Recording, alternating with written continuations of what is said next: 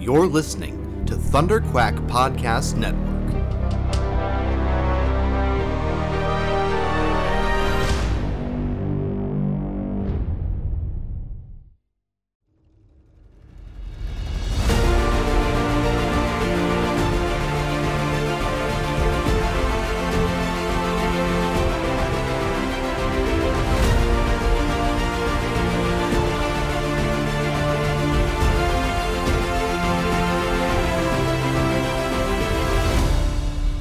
Hello and welcome back to Perfect 10. I am your host, Michael Cohen. This will be a brief introduction before we get right into the episode because you might hear it in my voice. It might be a little bit different from the way that I sound in the episode proper, but I'm just getting over a little bit of a bug. So I'm going to be quick. I am just going to note that we got a few new patrons over at patreon.com/thunderquack. So we are part of the way on our way to hitting that 250 goal and getting to episodes every 2 weeks instead of every 4 weeks. So let's get there. $250 a month, US, and I'll start doing episodes every 2 weeks instead of every 4 weeks. That said, we have some really awesome guests lined up. I actually have some people already coming back around for another round of talking about their Perfect 10, but I'll tell you on the schedule currently next, although maybe not the next one that I record, but definitely the next one that I have like an actual set schedule for. We're going to be talking to my friend Steve Stebbing about Scott Pilgrim versus the World, the Edgar Wright movie, which I'm really excited about. I love Scott Pilgrim. I love the comics. I love the movie. I love the video game, the whole thing. So definitely high up there on the list of Perfect 10s for me. So that's going to be a fun one to talk about. And like I said, we got some other people coming back in the near future, and then some other guests already lined up for the next little bit. So it's super exciting, and also welcome to all of the new listeners. There are a lot of you already. We've done you know what? People are cagey about their download numbers. I'm going to go ahead and be upfront about it. We've done about 2,500 downloads since I launched the show back in, what was that, August? So the majority of those numbers are actually from the last month. Basically, since we did the episode with Ty Black from Wit and Folly, where we talked about A Knight's Tale, and then the Kingdom Hearts episode with David, like those two episodes are the lion's share of the downloads so far. But I do see people going back and listening to the older ones as well. It's really, really cool that you're all checking this out. Hopefully you're coming back. Hopefully you're listening to all of the episodes, not just the one topic. And the thing that I'll say to you, if you just showed up for this one because it's Avatar, here's my pitch for listening to everything. The whole deal with this podcast is that it is me talking to my friends about stuff that they love. And so even if it's not something that you're super interested in, maybe it's a movie that you watched once and you thought was fine, listening to somebody who loves something talk about it, it's infectious. It will make you appreciate whatever that is even more. So some of those things, I don't think that's necessary. Ghostbusters, I think everybody's got a pretty solid appreciation for Ghostbusters. But Lore Olympus, the episode that I did with Marie Claire, is a phenomenal episode. And go listen to that and then read Lore Olympus, or read Lore Olympus and then listen to the episode, whichever you choose. Either way, do it. Like I said, A Knight's Tale, Kingdom Hearts. This episode we're going to talk about Avatar with Danielle, and I don't know, I'm having so much fun doing the podcast. I'm really glad that people are resonating with it and that we're picking up new listeners. People who we had a solid base coming from Thunderquack Podcast Quiver before that, all the Star Wars podcasts that I've done. And we haven't done a Star Wars Perfect 10 episode yet. I've kind of been avoiding it to talk about other stuff. And also, it's not entirely up to me. I get my guest first, and then I ask them what they want to talk about. And so far, nobody's interested in talking to me about Star Wars, which is fantastic. I love it. But it's just really, really cool to see all of the new people jumping on and listening to the podcast. I will say to them, go check out thunderquack.com, check out all of the other podcasts in the network, check out all the other stuff that I've done before. You might like some of it, you might not. I don't know. I mean, like, look, Arrow's not for everybody, so going back and listening to the back catalog of Quiver, yeah, that's not ideal. And the same goes for Rebel Cells and all of the other stuff. So if Star Wars isn't your cup of tea, if Arrow is not, then stick around here. If you're just here for the one episode, then, I mean, thanks. And what I'll do is I'll say, hey, share it with a friend. Send it to somebody else who's really into Avatar, or somebody who is maybe not as into Avatar as you would like them to be, and you want them to get really excited before Way of Water. So make them listen to this, and make them, listen to me and Danielle talk about Avatar for an hour and a half, almost 2 hours. It's 2 hours. This is a 2 hour episode. When I add this onto it, it'll be a 2 hour episode. So, which I think will actually be our longest episode of Perfect 10 yet. So, and that's just by virtue of the fact that we were just talking about it, and there was no place to stop. But yeah, I mean, if you're enjoying the show, even if you're just here for the one episode, thank you. Leave us a rating and a review on whatever podcast app you're listening on. That really, really helps other people find the show. Subscribe. Do me a favor. Just subscribe. You don't have to listen to every episode. It's like I subscribe to a bunch of podcasts, like WTF with Mark Maron. I'm subscribed to that. I don't listen to every interview because not every interview is up my alley. So I delete a lot of them. But they download. He gets the download number. So yeah, do that. Help us out. Get those download numbers up. And then just stick around for the ones that you like. And like I said, leave a rating and a review. 5-star only, please. No, I kid, but also I don't. But thank you to everybody who's new, and thank you to everybody who's returning and has been supporting us, especially our Patreon supporters. Like we've got one of our Patreon producers, Brian Mirowski, who's been with us forever, helping us to produce the podcast with his very generous contributions over at patreon.com/thunderquack. So, if you want that shout out, you can get that over at patreon.com/thunderquack. If you want to get the episodes early, if you want to get the bonus content in particular, one of the best pieces of bonus content I think that we've got is the Perfect 10 pop quiz that Tim does for us every episode, with a top 10 10 trivia questions about our Perfect 10. I mean, they're fantastic. It's so funny because we produce the episode and then he does the trivia separately. So like he does not listen before he writes his trivia questions.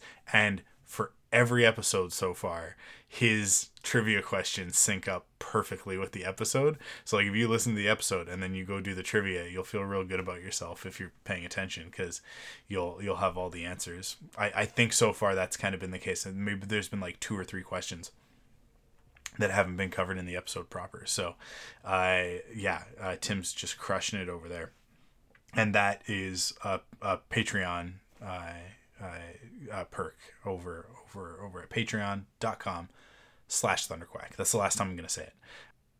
Awesome. Without further ado, I said this was going to be short. I've been talking for almost 10 minutes. This episode is with one of my absolute favorite people in the world to podcast with, Danielle, and she's been on Faster, More Intense, which is now Forced Perspectives. She's been on a few episodes. She did a Mando recap episode with me. We did an episode where we talked about how I became a Reylo and her role in that whole ordeal. And and then most recently she was on the first episode of Forced Perspectives to talk about her Star Wars journey, and yeah, she's just an awesome person. She's got great enthusiasm for the stuff that she loves, and it comes through in this one. So we talk a lot about Avatar and what's great about it, and what we're looking forward to in the new one, and all of that. So like I said, without further ado, here we go. Here's Avatar with Danielle.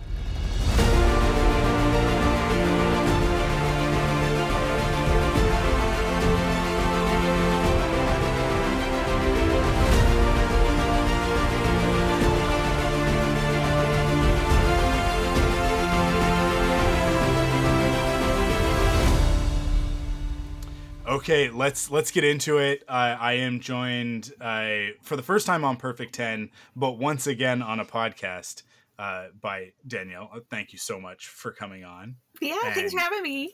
Talking about this, I'm excited. We scheduled this a while ago, right? Mm-hmm. Like we kind of first started talking about it a long time ago. Yeah. I mean, I think probably when you were on Forced Perspectives, which you were the first guest on that, and it was like, okay, we did that. Now you got to come on Perfect 10. Yep. And we'll talk about what that's going to be.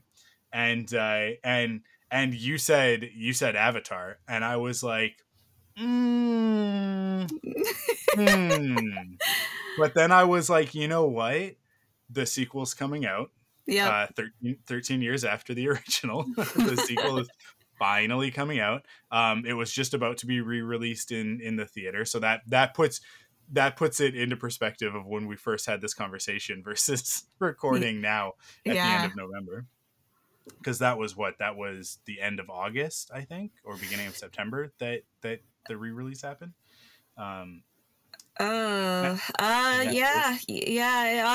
October, either tail end of September or early October. Okay. And so I was like, you know what? Like, I need to get hyped for The Way of Water. Because I just wasn't feeling it at that point in time. Mm-hmm. But I know that Avatar is hugely important to you. I remember being like blown away by it back in 2009. So it was like have the intervening years and the memes and the jokes and the fact that it's been 13 years, has that all kind of like colored my opinion, and am I wrong about Avatar? So yeah, let's do it. Let's get into it. And your enthusiasm, this is the whole point of Perfect 10, right? Right. This is what I like. For me, in the 5 episodes we've done so far, and now this one, it's like the joy that's contained in this podcast is that I'm getting my friends to come on and talk about a thing that they love. Mm-hmm. And that's the core concept, right? Is like, hey, you got a thing that you love that you think is just a perfect masterpiece. Come talk to me about it on a podcast. And that enthusiasm and that joy, I think, is what comes across in the show. And so like my hope is that for those of us who are like kind of meh on Avatar all these years later, that this can bring those feelings back up to the surface in advance of this new one, which, like, hey, it looks fantastic. It like visually speaking, it looks incredible. Yeah. So at least on that, tickets sold, right? The story, who knows which way it'll go, but sure. I mean, I think it'll be competent no matter what. But but really, it's about getting back into that world and into that vibe and all of that stuff, right? So I'm really excited to talk to you about the original Avatar. Yeah. And to get into it, and hopefully bring back some of those 2009 feelings.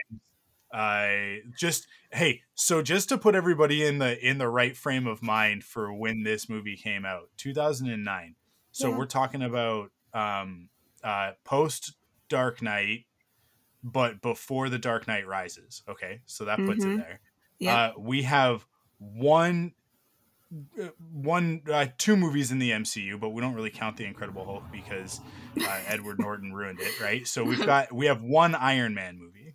Okay, we don't have We don't even have the sequel. We don't even have Iron Man 2. We don't have Captain America. Chris Evans hasn't even been cast as Captain America yet, right? Chris Hemsworth, not Thor yet. We don't even know that that's coming. So that's the world that we're living in. Robert Downey Jr. as Iron Man. Maybe Edward Norton will be back one day as the Hulk. But that's TBD at this point in time. There hasn't been a Star Wars movie in over 5 years, right? Like Oh yeah, that's right. Yeah. And there's not gonna be another one. Actually, that's not entirely true. There was a Star Wars movie a year before this, but it was an animated Star Wars movie, and it doesn't really count because it is just 4 episodes of a TV show stitched together and released as a film. The Clone Wars one, the Clone Wars, yeah. So that's the world we're living in. Like we're a year into, actually, I mean, because like this is Avatar was like early in 2009, right? So we haven't even. I don't think we've even finished the first season of the Clone Wars at this point. So like season 1 of Clone Wars, go back and watch it. It's a far cry from the later stuff. Still great. My favorite episode is in the first season, Trespass. But what Clone Wars would become and what we think of it as now is not what it was in 2009 when Avatar comes out, right? So I think like if you sort of like put all of that stuff into perspective, I mean like I don't know, has First Class come out yet? I don't even know if X-Men First Class has happened where we are in the X-Men movies, but the Spider-Man movies, they're all over the place at this point. Like film was a different landscape, right? And 3D was a gimmick until this movie came out. And then Avatar changed the game, right? So we've talked about, so I think I've set the scene. I've set the time and place. I want you to run us through what exactly is Avatar. Blue Cat Avatar, not Avatar: The Last Airbender. What if I prepared for the wrong thing? And you're like, no, I want to talk about Avatar: The Last Airbender. It's okay, hard pivot. No, Avatar with the Blue Cat people, Pandora, Unobtainium, the Squad mech suits. That's a nice 90s callback. Okay, your turn. Go. I mean, yeah. So in 2009, Avatar was released, and pretty much the only things you knew was it was a James Cameron film written and directed by him. The last time you ever heard anything about him was Titanic was a huge success. And then the only other thing you knew about Avatar was Avatar: The Last Airbender, which was an awesome show on Nickelodeon. That was really it. And then you're shown, a trailer with Blue Cat people, and that's about it. What it really is about, though, is a ex-Marine who is, I don't know if you've seen the special editions or not, but essentially he is tired of life. Earth has gone the way of essentially Blade Runner. It's run down, it's neon signs, rain, misery. He's living in a tiny, efficiency apartment, which is all made of concrete. And as he's getting tossed out of a bar into the rain, you find that his brother has died. And we're very quickly given the exposition of his brother was a well-off scientist who worked for a corporation on an extraterrestrial planet in some secret program that was extremely expensive. He takes the deal to take his brother's shoes, and it is to essentially mentally run a genetically engineered alien, Blue Cat alien, through a mind link. And the point is that humanity has gone to this planet, this moon, actually, in the Alpha Centauri system, and which I think they said takes about 4 or 6 years to get there. And he is to try and persuade the natives of the moon to essentially let these human aliens come and mine up their ground for this mineral which is expertly named unobtainium.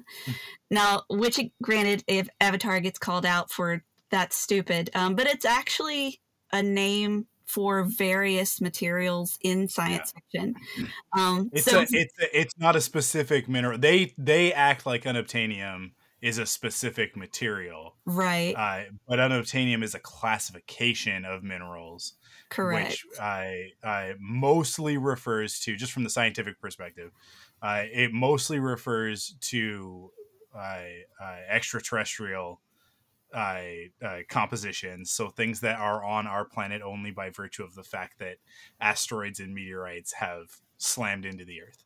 So actually, vibranium in the MCU is unobtainium because we only have what we have, and we can't get more. It's not a naturally occurring mineral on our planet, right?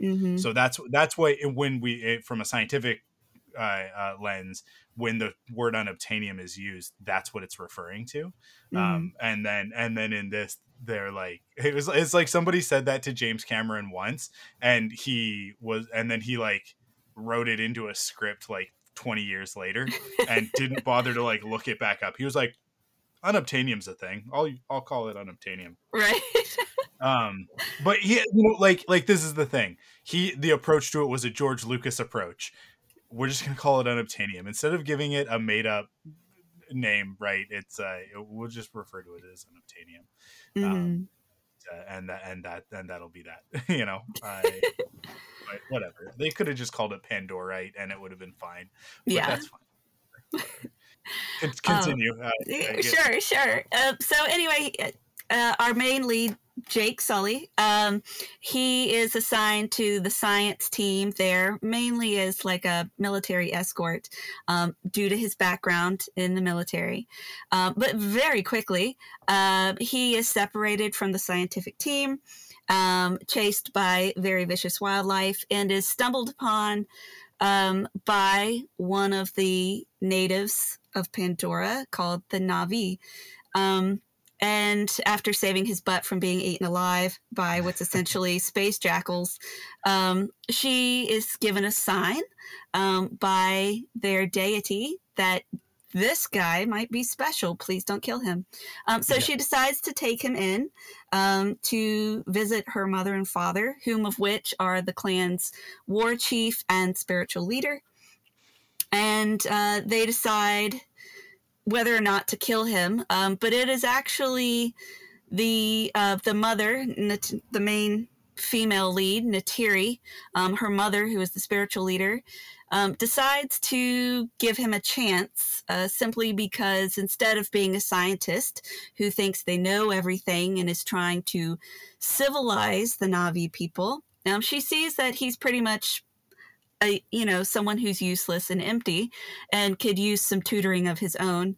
And her war chief father realizes that they've never ran into someone who is considered a warrior class.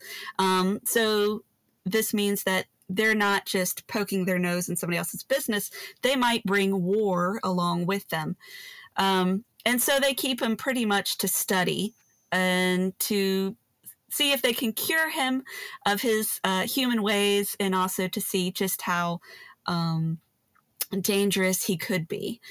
And of course, over the span of 3 months, he went from going to humanity sucks, but I'm here to do a job, to here's a whole new way of living, a whole new way of experiencing life.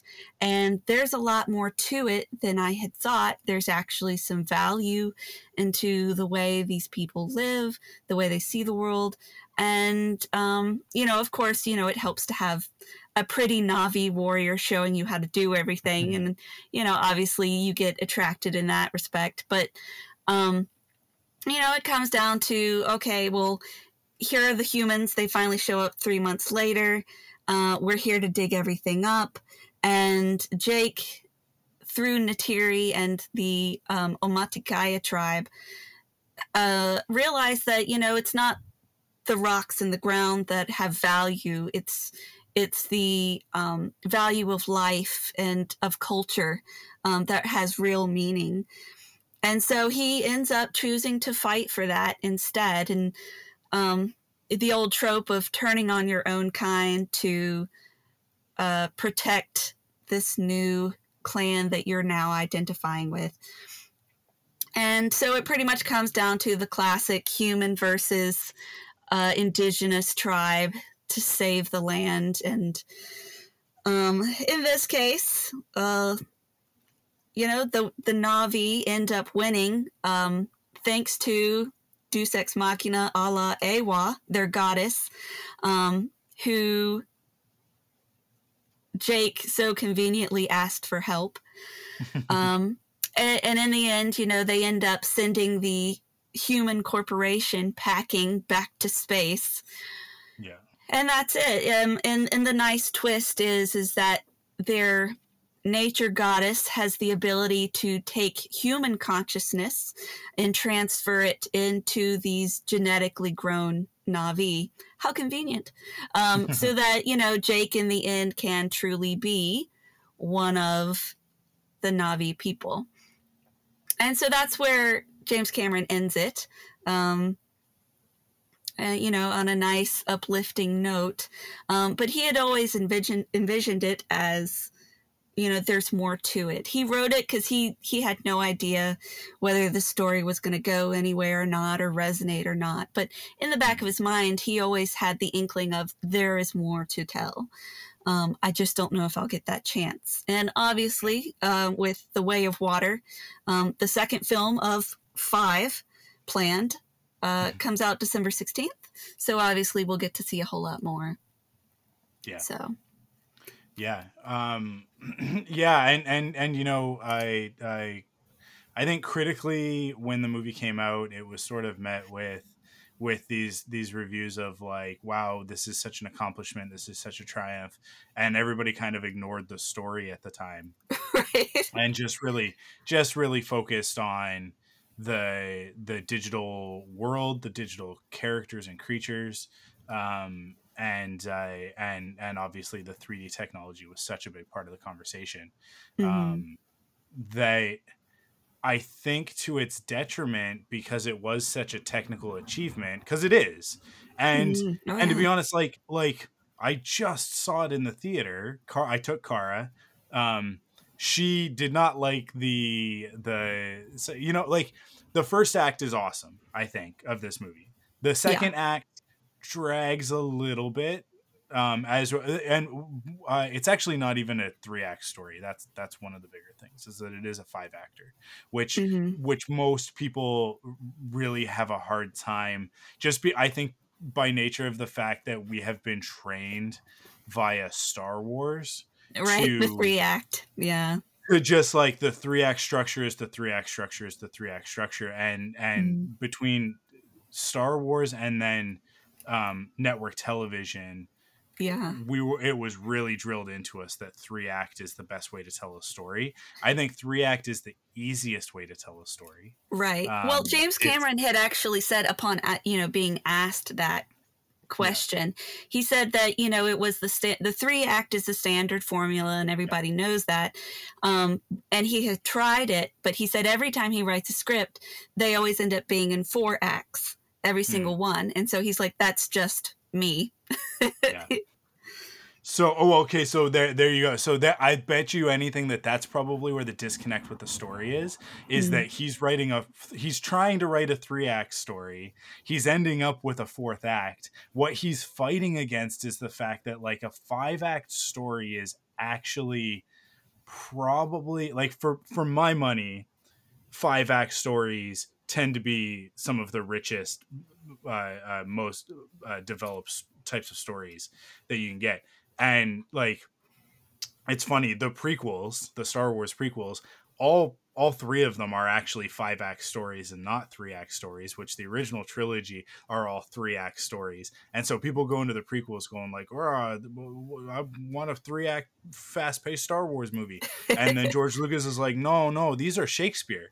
And people are like, wait, what? You can't make new Shakespeare. That's not allowed. And George Lucas is like, it's Shakespeare in space. Try and stop me. Right. And I think that if James Cameron had maybe embraced the fact that he was actually telling a 5-act story, and I referenced Shakespeare because I think Shakespeare was the master of the 5-act story, like that structure. To me, I mean, like the number 5 in Shakespeare is it's iambic pentameter, so everything is in those beats of 5, and then it's a 5-act structure and 5 all the way down. Right. I think if you lean into that, you can get a really, really great story out of it. But if this is actually like fighting against a 5-act structure and not fitting into a 3-act structure, and you end up with 4 acts,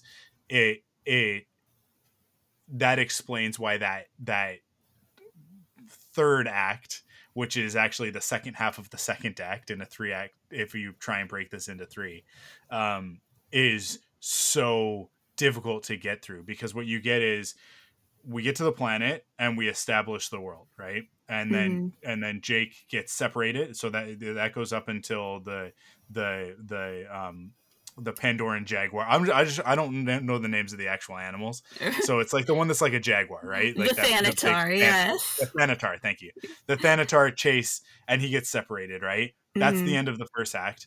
Yeah. Act 2 starts with the jackals, and then Neytiri, and then him being not accepted into the tribe, but like well, no, I guess it goes all the way through to him being accepted into the tribe, right? Yeah, I mean, you could break it up to introduction, being lost, getting lost, and then learning and being accepted. That's your second one. Yeah. So up to the point where he's part of the people. And then being outcasted. So he tells them, hey, your house is going to get blown up. They get mad at him. They tie him up. And then all the way up to...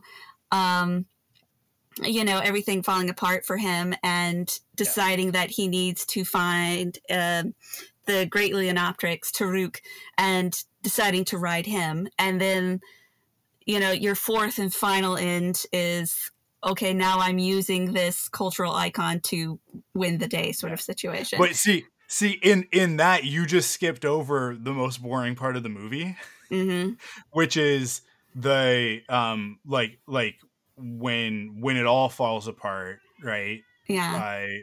Which is usually the end of the second act, but in this story is kind of weirdly we already had an end of the second act when everything falls apart with the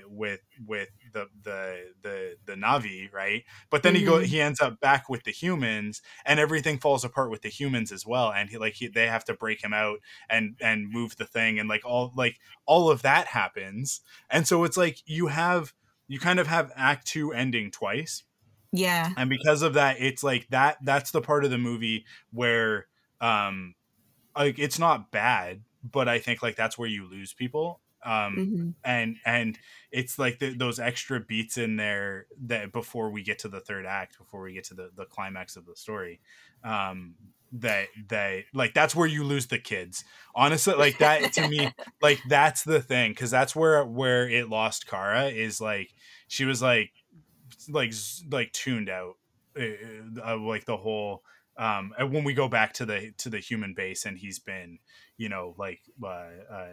thrown into the brig sort of thing, and they got to go and break him out and all of that stuff, she was just not interested, right? Not interested at all. But then when you get to the sorry, what's the big one? What's the great the Great Leonopteryx? The Great Leonopteryx is the human term. Taruk is the Navi term. Yes. Yeah. So you get to that part, and then all of a sudden she was back in, right? And she's sensitive, and so she didn't like the war stuff. She was always, every time that an animal was getting hurt, she was upset by it. But But this is the thing. This is the beauty of the story, is that that's exactly how she's supposed to feel. And she was Right. saying that to me. She was like, we're in the theater and there's only like 5 other people in this theater. So we're chit-chatting a little bit quietly. And she's like, I don't like that the animals are getting hurt.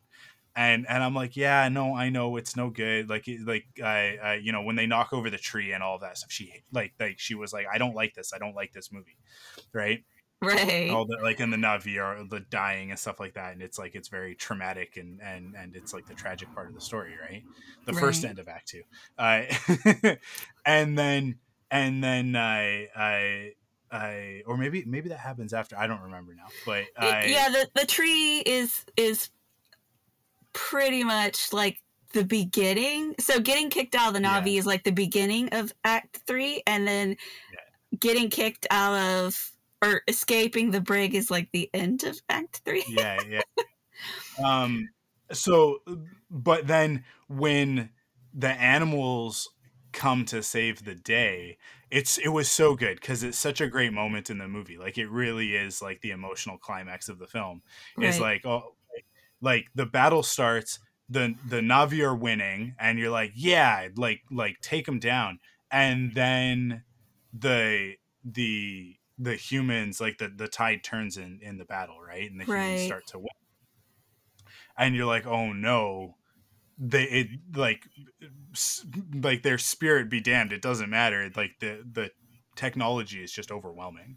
But then you start to hear the rumble, right? It's like everything's going to hell. It's like Order 66 around here, right? Like everybody is just getting wasted, and we're seeing characters that we care about die, and I we're worried for some of them. And then you start to hear the rumble, and Kara like put her hand on my arm, and she was like, they're coming. And I was like, and I'm like, I'm like, because I know what's about to happen, right? I'm like, Right. yeah, he talked to the spirit of the moon, and I you know, like the animals are gonna come save them, right? Right. But she doesn't know that yet. She's experiencing all of this for the first time, which is the best part of having kids. It's the best part, is experiencing these amazing things again for the first time in life. And that, like, that rumble starts, and she's like, they're coming, and I was like, what's going on, right? Like, just faking it, like whoa, oh no, what's Playing gonna happen? along, yeah. Yeah. And she's like the planet's gonna save them, the animals are gonna come and save them. And then like 2 seconds later you get like that stampede of the rhinoceros ones. Uh-huh. And she's like see, and like she was like back in. She was like, yeah, this is awesome. And that's like, again, when the tide turns back in the favor of Pandora and the Right. Navi and everything. But then it gets deflated again for her, when all of a sudden now Jake and Neytiri have to fight Quaritch. yeah, Quaritch in the mech, right? Right. I and it just, like, that fight just goes on for way longer than it needs to. And it's like, granted, Stephen Lang, like, a Oh, it was a top joy. tier performance. Like, what a villain, right? Like, Right. just you know, like, hey, you and I have talked a lot about redeemable villains and enemies to lovers, and, you know, the sort of stuff that we like to see in a story. This is a really great example of a character that does not need to be redeemed. Right. Sometimes villains are in the story to show us the worst side, right? Yep. Like how Yeah. bad can we be? And defeating them involves, you know, like, defeating that dark side of ourselves, which for Jake, right, this is from a as MC would say, right, as Marie Claire would Yep. say, like, from a mythic perspective, in order for Jake to complete his hero's journey, like, he's got to defeat that darker part of himself, right? Yeah, I mean, really, you know, you think, especially when Jake first meets Quaritch, you know, they're very, obviously Quaritch is of a higher rank than Jake was at one point, but it's very much, we're on the same level. We know, you know, we know the speak of how to speak to each other. We know what's involved in this thing. We know that these natives are beneath us. We're just going to have to shove them off to the side. And at first Jake's like, yep, I know the drill. He even mentions, fighting in Venezuela was so difficult, but you made it out for the most part. Yeah. And so now he has changed so drastically from the I don't care who I'm killing, it's just a job, to, facing off against a shadow of his former self.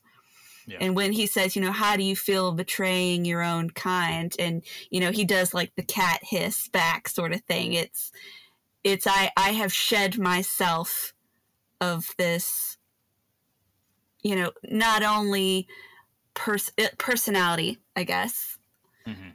So I have chosen to be better, essentially. Yeah. I love the and people sort of made fun of it after the movie came out, because I think kind of it earned its stripes in this respect, because like the fandom of Avatar, because there were a few people that, in my opinion, took it a little bit far, right? Cosplay is awesome. I think that cosplay is one of the best parts of fan culture, but there were some people who were like, I mean, clearly Cameron like struck a chord Right. with society, because the movie was huge, and some people really like lived in it in a very Right. literal sense, and they took the messages to heart, and so maybe kind of misinterpreted what the end goal of the message was, and Mm-hmm. decided that they were going to paint themselves blue and go live in the forest. And so the conversation, and this is so unfortunate from my perspective, because the message of the movie, I think, is a very important message. And I mean, it's a message that we've gotten in a ton of movies, which Sure. was one of the other things that sort of colored the conversation in the long Mm-hmm. term. But I think that the way it was presented, the story itself, and the plot devices that Cameron chose to employ in order to get that story across, I think were all really genius, but Mm-hmm. maybe a little bit too much, because these people, like, they took it that next step and like kind of missed the point. It's not that, if you're a blue cat person, that you're somehow better. It's Right. that it's that connection to the world around us and learning to live with it, as opposed to like Right. the adversarial relationship we tend to have with nature, Right. as Yeah. human beings. And I say that as somebody who very much loves technology, and in my day job, I do work for a company that facilitates mining. So it's like I have a perspective on this that hey, you wouldn't be listening to this podcast if it weren't for things like mining. So we That's do true. it's a necessity for life in the way Mm-hmm. that we've developed. But then, like, the flip side of that is, like, we need to be responsible and we need to be respectful. I think, like, those are the two most important things in Right. those processes, right? So everything I do in relation to the mining industry in my day job, I try and infuse those ideologies into it, so that Mm-hmm. we're mostly a media and tech company. So it's like, I don't really have that much influence on the way that decisions are made, but if I can, I Right. try and steer it in that direction, right? And that those are like lessons learned from things like Avatar. So I look at it and it's like humanity obviously requires these things to a certain degree in order for us to live in the comfort that we crave. But at the same time, it's like the message is meant to be, and it's a shame that extra stuff is cut out of the movie, the stuff that really shows you what Earth was. Yeah. And that when you see the theatrical cut, that we just go straight into, we're on the spaceship sort of thing. Yeah. And we don't really get to see Earth all that much, if at all. I mean, I think in the theatrical cut, do we see Earth at all? No, I mean, all you really see is just him in the morgue watching his brother's body get burned. And then Yeah. him, when he's speaking with Awa, he mentions, look into Grace's memories. There's, we killed our mother. There's no green there. And Yeah. that's literally it. That's the only bit of information about what state of Earth is in. Whereas the deleted footage in the special edition, definitely shows, Yeah. like I said, how run down Blade Runner it is. Yeah, and I think I think that it's a shame that that's not in there, because it does. I remember watching that when the Blu-ray or with the DVD Yeah. again, a very long time ago, when the Yep. DVD came out, and watching the extended stuff. I think I maybe even rented it from a Blockbuster. Whoa. To watch that, because I don't own Avatar, so if I've watched that, either somebody else brought it over, or I rented it to watch the special features or whatever. Old school. Yeah, and that maybe I watched YouTube clips at some point, but There's always that. like that extra framing I think is super important in seeing that, Yeah. like what humanity has done to Earth, and like they imply the Venezuela stuff and all that, and it's like, but the real messaging of that is that, like, oh well, like Venezuela is very resource rich, Mm-hmm. and I mean, lots of South America is very resource rich, and obviously Pandora is very jungle Amazon in its inspiration, Right. um, Yep. or at least the part of Pandora that we see in this first movie is Yeah. very much that way. And so, like we're supposed to draw a direct correlation between those two things, right? Mm-hmm. But I think here's one of the issues in Yeah. I 2009. think the People big didn't thing know is. Venezuela, so go ahead. True.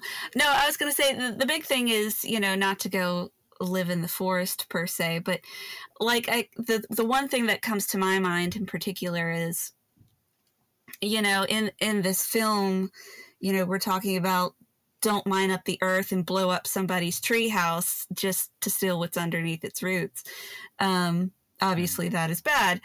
But even like for modern day examples, you can think of, at least here in America, we're constant for years now. We're always trying to build new pipelines for gas and natural oils, and more often than not, we're running it through native tribal land. And so they're constantly, trying to fight back in the best legal way possible, or, staging,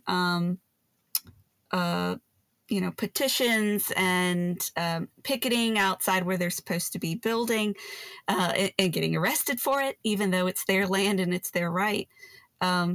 Big companies have the weight to silence them for it. And so that's your big correlation of, instead of respecting their rights and their land, and, the fact that they don't want to have their water poisoned, or they consider their land sacred and spiritual, or the river spiritual, these companies are like, well, that's nice, and that's hokey religion. And then to just do it anyway. So that's the message you're really supposed to be taking. These people's views and these people's religion are important to respect and to keep.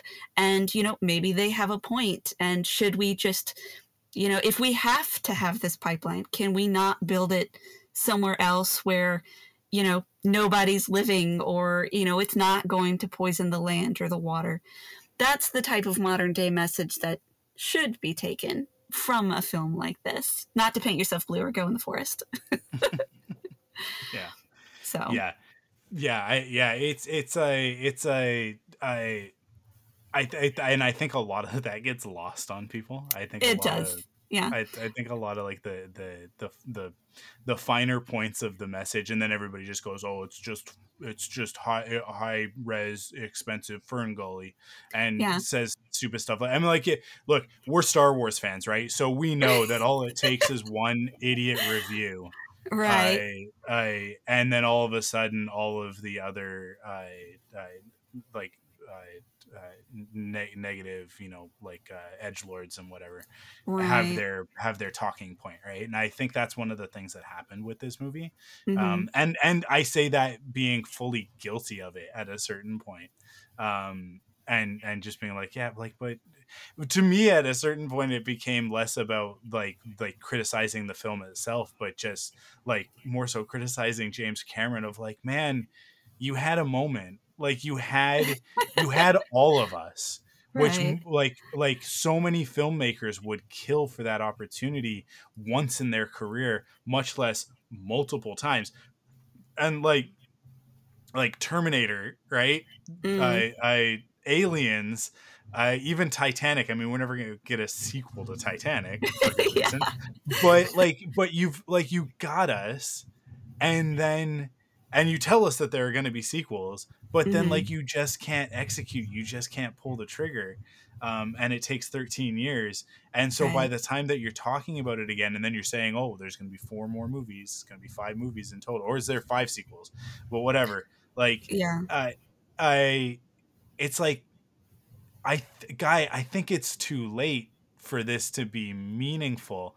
Right. It's a little bit like an accidental Top Gun Maverick situation, where it's like Top Mm-hmm. Gun Maverick, it's like Top Gun comes out and it's a perfect movie, and it's fantastic, and it's a moment in time, and it's I mean, like there's some warmongering aspects of it, and some Sure. recruitment propaganda things in there, but put that aside for a second. Like from a storytelling perspective, it's effective in doing those things because it is such a great movie. Mm-hmm. And we leave it alone, we leave it alone for so long, and but then eventually Joseph Kaczynski is like, I think I got another story in this, and Tom Cruise is like, really? And trust him, because Oblivion is a fantastic film. Yeah. I and so we go back to that well and tell more story, because a story comes out of that organically. But with Avatar, my fear is that maybe at the time, there was an organic sequel then, but Mm-hmm. now is it going to feel that way, or is it going to feel like it's a little bit forced, um Well, I have 2 points to those yeah, statements, and I think that'll clear it. So the first point is it's Ferngully and Dances with Wolves. Well, yeah, yeah, yes is the short answer, but I don't have a problem with that because I yeah, adore both those films. I mean, for heaven's sake, Dances with Wolves won a ton of awards. yeah, But the thing is that yes, in a simple way, it is. But this is also, it's not just those two films, it's other films hmm, that may be less known, or books that have very similar themes. So the question you have to ask yourself is, why do we keep retelling yeah, this same story? That should point to you that there is something deep down in our psyche, or in our way of life, that feels wrong, and that needs to be corrected. And the yeah, only way in order to identify, or understand, or um, relate to that is through these type of stories. And they would not be popular, and getting retold if it didn't strike deep down within us. Um, the other thing too is that I know Fern Gully was released in 1992. Dances with Wolves was in 1993. James Cameron is, an environmentalist, a naturalist, an explorer in and of himself. So these topics are important to him. hmm, But the big thing that Fern Gully played off of was the big thing in the early 90s was, the rainforest provides a huge portion of the Earth's oxygen, and it's being just cut and burned without thought or consequence. And so, not only what does that do for biodiversity, what does it do for the people of Brazil, what does it do for the earth as a whole? Let's bring attention to this in this cute little kids movie, because our kids are our future. hmm, That was the thing I was sold as a small child watching Fern Gully. Same thing with yeah, Dances with Wolves. This was once, a culture in America that for the most part got wiped out without consideration. And, this tribe is important. Their values are important. And so let's shed light on that. And so as he was writing the script, this Pandora in and of itself and the blue people, the Na'vi, came to Cameron as a dream. I think he said he was about 19. And then he got the idea of like, hey, this could be a film in 1993, right around when Jurassic Park came out. And, thanks to ILM doing the digital effects for Jurassic Park, he was like, hey, maybe, technology is to where I could do this. Now, eventually he decided this isn't going to be a thing for quite some time, until he saw Lord of the Rings Two Towers, and what a digital could do with Andy Serkis and Gollum, and the motion capture leaps and bounds done that way. And then, decided, okay, maybe this is a thing I can actually bring to fruition. And then started really writing. I think he said he had about 80 pages worth of script in 2005 when he got Fox to secure the funding for it. And by then, to tie it into George Lucas had shown off what he could do with, the prequel trilogy. I think that's when Revenge of the Sith came out. And so he had more to work with. And so Cameron came to Industrial Light and Magic and Weta and said, this is how much I have to work with. This is the ideas I have. This is what I want to do. Can we do it? Let's build. If we can't, then let's build it in order to make it. And so that's what they came up with, and from that 2005, literally putting feet to floor sort of situation, and then having it come out in 2009. And so, your second point of, has it been too long since the original? And my answer, I think, is no, honestly, because he's doing the exact same thing. He's seen the strides that movies like Marvel have been able to do with CG. He knows that motion capture has only gotten better since he tinkered with it. And, some other movies have done a lot of underwater shots. He's a big fan of exploring undersea. We obviously got to learn about that when he was working with Titanic. And so again, it was, just like George Lucas wanted to push technology with, the prequels, he wanted to do that if he was going to continue this story. And like I said, is this a story of, being retold of, technology against nature? I mean, that's a story that, in a way, you could say that Tolkien was telling with Lord of the Rings and The Hobbit. It's, it's still to this day a story that needs to be told. Now that, we're having the chip shortage, with vehicles and computers and all the machinery that we need, electric vehicles. So now we're digging up lithium in countries that we otherwise had no desire to deal with. It's still relevant. And so, yeah, I think it's, even all these years later after the original, because he has something to still tell and has new technology to throw at it. Absolutely. The whole, cause we hear this with so many things. They're like, oh, this is just X with this different thing. And it's like, I like it when people compare things to Star Wars and like use Star Wars as a baseline and then say, oh, this is just Star Wars, but you did blah, blah, blah. They did that a lot with John Carter, right? Like when that movie came out, that was one of the things, like, this is just like Star Wars, but blah, blah. And it's like, well, if you knew anything about Star Wars, you would know that actually there's a lot in John Carter that is like the movie John Carter that is borrowed from Star Wars because it's the snake eating its own tail. Yeah. Like, Star Wars is inspired by Flash Gordon. Flash Gordon is inspired by A Princess of Mars, which is the original Edgar Rice Burroughs story that becomes John Carter, right? Mm-hmm. There's actually a lot of John Carter of a Princess of Mars in Avatar, because A Princess of Mars is, first of all, it's one of the very first sci-fi stories, right? Like Mm-hmm. first real like science fiction. Um, so it's certainly, to me, like, I think it's the first sort of like space opera sci-fi fantasy, right? Mm-hmm. Which is the template that then Star Wars ends up being built on. And Avatar takes a little bit more of a scientific approach to explaining the fantasy, but there is absolutely a fantasy element in this story, Oh yeah. right?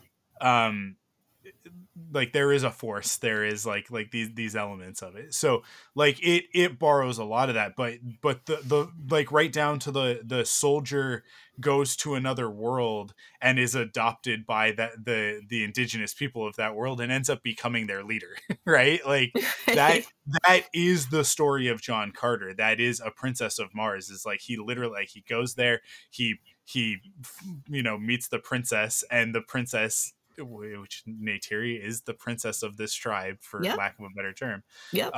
Like her parents are the leaders of the tribe.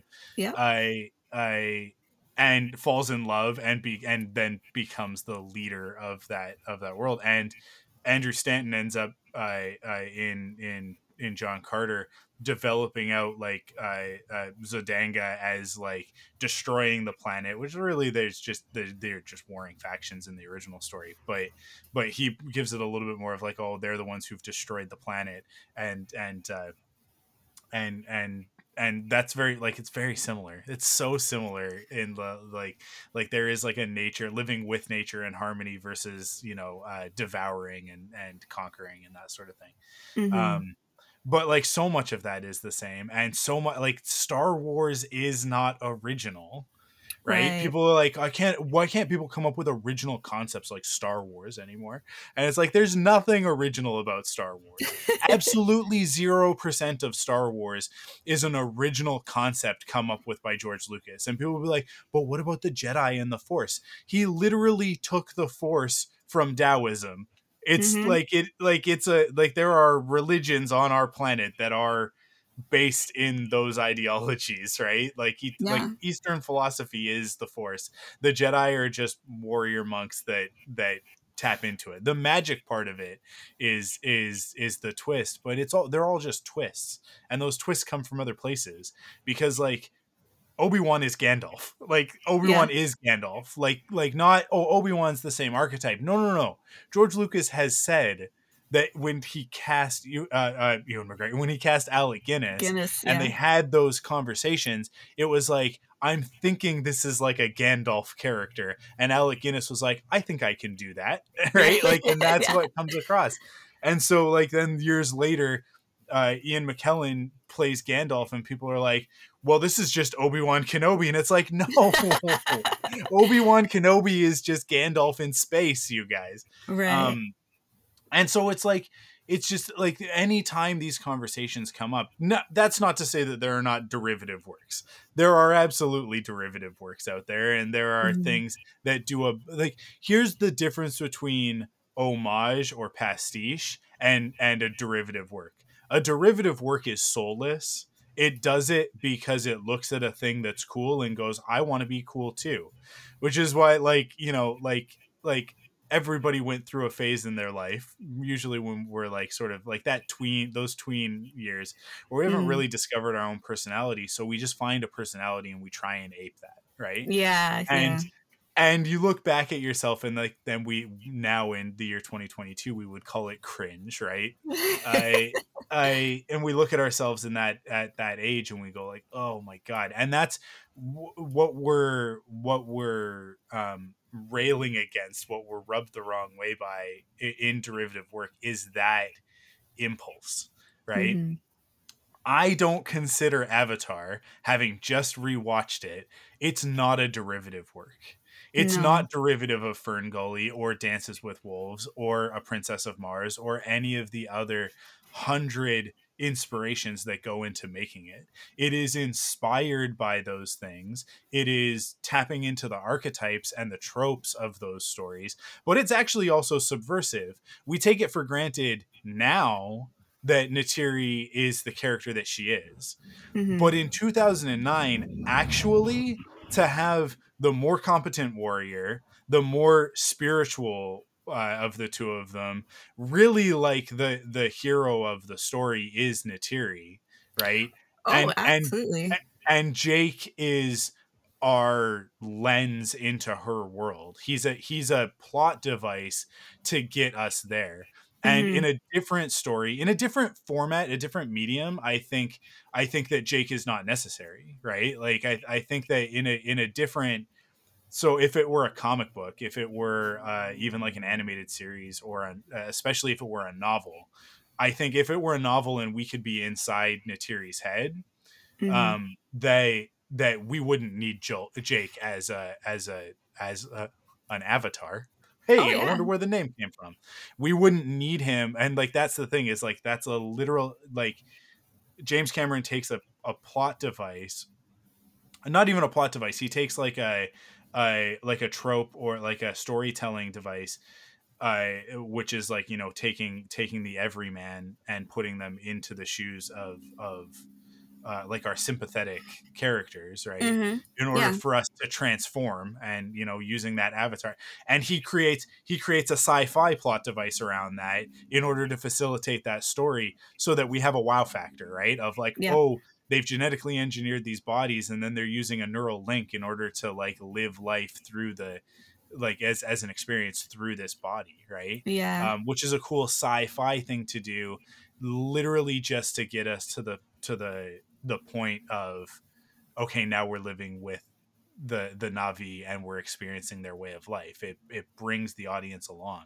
It's a lot Mm-hmm. of work in order to do it, and I think that's again one of those places where it's like the structure of the story can like kind of lose people, because there's Mm-hmm. so much work to get us to that point, but it's worthwhile in my opinion. And again, like, that's where it's like, so many of those things you could consider derivative elements, but it's the way in which he borrows and steals and then evolves some of those concepts into these other things, and like the the the imagery and stuff like that that he uses later on in the movie. I mean, the fact that Jake is piloting his Navi body, right, at Mm-hmm. a certain point, but then becomes one with it at the end of the movie. Right. But but Quaritch is, we see early on in the movie of like, actually I think it's literally in his introduction scene, he's getting into the mech suit, and Yeah. we see him meld with the mech suit, Yeah. right? So Yeah. we're literally shown at the beginning of the movie, it's like, okay, Jake's gonna go do this thing with this biological entity that he's gonna inhabit. Quaritch is opposed to that. He is adversarial to that, because we see him literally get into the mech and embody the mech, and it becomes him, and he's smoking the cigar, and the mech is moving along with him as he does it, and we're seeing like that. This is like a 1-to-1 correlation. And so if you didn't think that Jake was going to fight him in that mech at the end of the movie, you were not paying attention, right? Because it's like, Right. it's telegraphed so early on. But like, I don't know. I think like there's so much of that stuff that it's like, I think because it's so well done, it's like so many of the things in this movie, like I've been talking about, it's so well done that we get it, and Mm-hmm. we get it so quickly that it's almost like it feels too easy. People want this stupid thing where a movie tricks them at some point, right? Like Right. the Yeah. mystery box thing, right? Or like the M. Night Shyamalan, what a twist. It's got to be, we got to get to that point in the movie where all of a sudden everything turns on its head. And I think Mm. like it's made straightforward storytelling, like what we see in Avatar, like what we see in Star Wars, feel like it's on baby mode, right? Like to Yeah. some people, whereas like to me, it's like, but what's, first of all, who's the audience here, right? What are we trying to appeal to? Mm-hmm. And I think James Cameron was trying to make his Star Wars with this, without a doubt. He was like, this will be my Star Wars, and I think it Right. is. I mean, like, there's a theme park, right? Like, it's like, I think Yep. he did it. I think he just has waited too long to follow it up in order to make it like that in order to keep that cultural impact going. We'll see. It's Sure. like if he can do it again, then he can do it again, and I hope that he does, because I think it's worthwhile. Um but like there's a certain element of this, of the mech suits and the creatures and the world and the battles and the flying on dragons and all that stuff, Mm-hmm. like a lot of that stuff is made to appeal to kids, but more importantly the kid in all of us, right? Right. Like that, like those are, you say like he, like the idea of the Navi came to him in a dream when he was younger, right?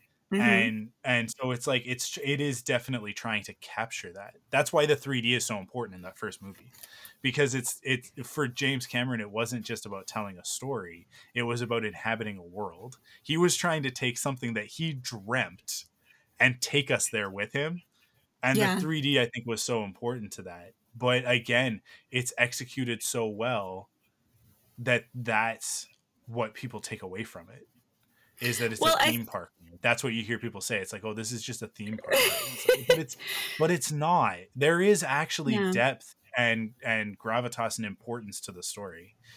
Sure.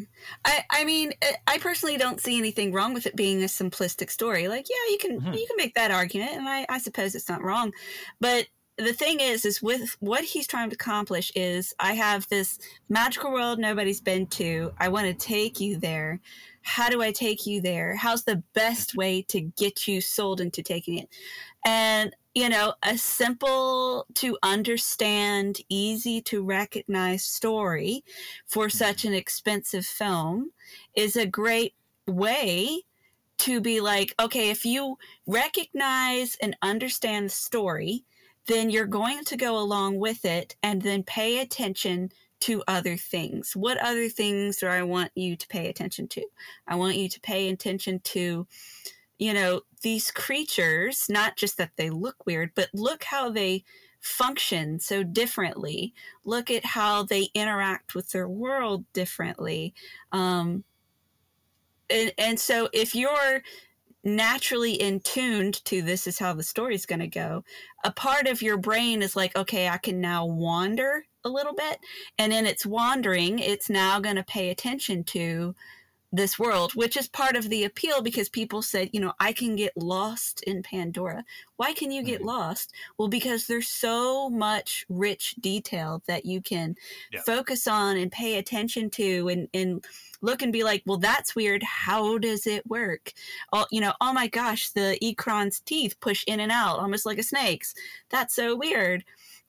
And the way the lizard's wings are disc shaped, that gives them that propulsion, and the tail goes along with it. You're allowed to still follow the story while also being allowed to explore, and in that Mhm. way, you are learning, and on a more subconscious level, because you are so curious and fascinated by what you are seeing. On some level, you're more receptive to, what are you being told? Well, I'm being told that this place is worth saving. Mhm. So it Yeah. works on so many different levels. And so I feel Yeah. like saying it's just a simple story does it a bit of discredit, because it Yeah. opens you up to so many other things because it's simple. Yeah, absolutely. Absolutely. There's such an interesting element to it, of the design, and this is one of the reasons why it took so long to make the movie, is that Yeah, James Cameron wanted the biology of the world to feel real, and not just like a bunch of concept artists creating random stuff, but sure. that like you could see the evolution of the different creatures. The Mm-hmm. one place the one place where it bugs me is that one of the things that's distinct about the fauna of Pandora is that the mammals are not quadrupeds. They're I guess what would that be like? Uh, uh, it's Oh, I forget the term. hexapods, right? Like they Yeah, have the 6 6 legs. limbs, Yeah. right? Yep. So which is from our biology on Earth, our evolutionary tree is impossible. Mm-hmm. Vertebrates can't have an extra set of limbs. It doesn't work, right?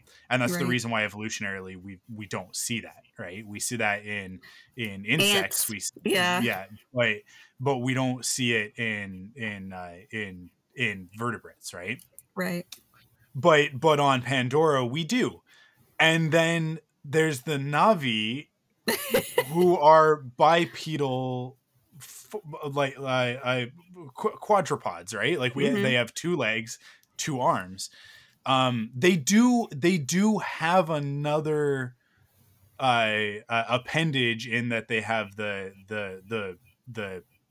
whatever, I don't know if there's a name for it, the connector things that are in their braids, right? Yeah. Um, I don't know if it has a name or not. Yeah, but like so do the horses, right? Like the horses have those as well. So if we're counting The those as tentacles. appendages, Yeah. then the horses have 8, right? If we count those as full appendages. Right. Um but like so to me, like the Navi should have a second set of arms or a second set of legs, right? Like but True. I understand why that wasn't carried through, because they needed to be more Identifiable. analogous to humans, right? Yeah.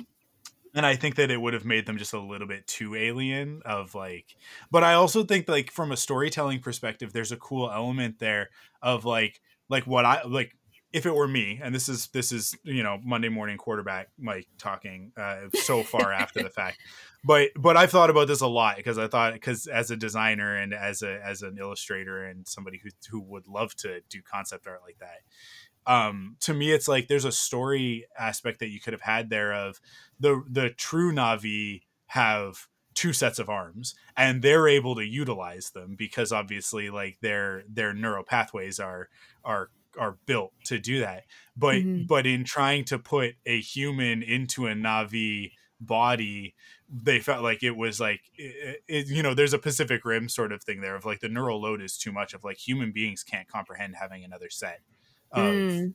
appendages because we like our brains our vertebrate brains are built to have 2 arms and 2 legs. Right. So if you throw another one in there, it's like then none of the arms work because like we just it just gets confused and jumbled in the communication, right? Yeah.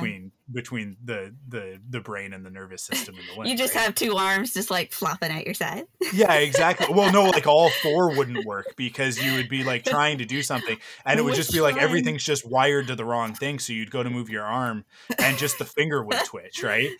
Um, and then to have so then you would have like the human Navi, the genetically engineered ones would maybe Mm-hmm. only have like vestigial a second set of appendages that don't really do anything, or Mm-hmm. they would be there but they would have to like basically engineer them that they completely don't function, right? Right. And so then you would easily be able to distinguish the Navi that are the human Navi versus like the real ones, Yeah. which would be nice if we had a little bit more distinction between them. Yeah. Um, I liked that, at least that nod to the yeah, concept by the fact that they had, 5 fingers and 5 toes instead of yeah, yeah, 4. yeah, and they So, wore clothing. yeah. Well, But yeah. which was always to me like the funny thing is like they're making like big clothes to fit on them. I know. Which I'll get back to the fact that they're oversized in a second because that's one of the things that I love about the design. Yeah. But I would have had it that like that Jake at a certain point, especially because of the that he's a paraplegic and on all of that, and so it's like he had those limbs and then lost the use of the limbs, and so he's like familiar with like that sensation, Yeah. and so then at a certain point, one of the things that makes him different from anybody else who's ever been in piloted one of these Navi bodies is that at a certain point he does connect fully with his body, and those arms like start to come to life. I think Okay. would have been a really cool storytelling device of like oh, he's different, right? This Sure. it's not that he's there and he's like adapting to their way of life. It's more so that like actually he was always meant to be on Pandora, right? Like from a spiritual perspective, he is perfect for this. And like they do that. They definitely do that in the story, but I think it's more subtle.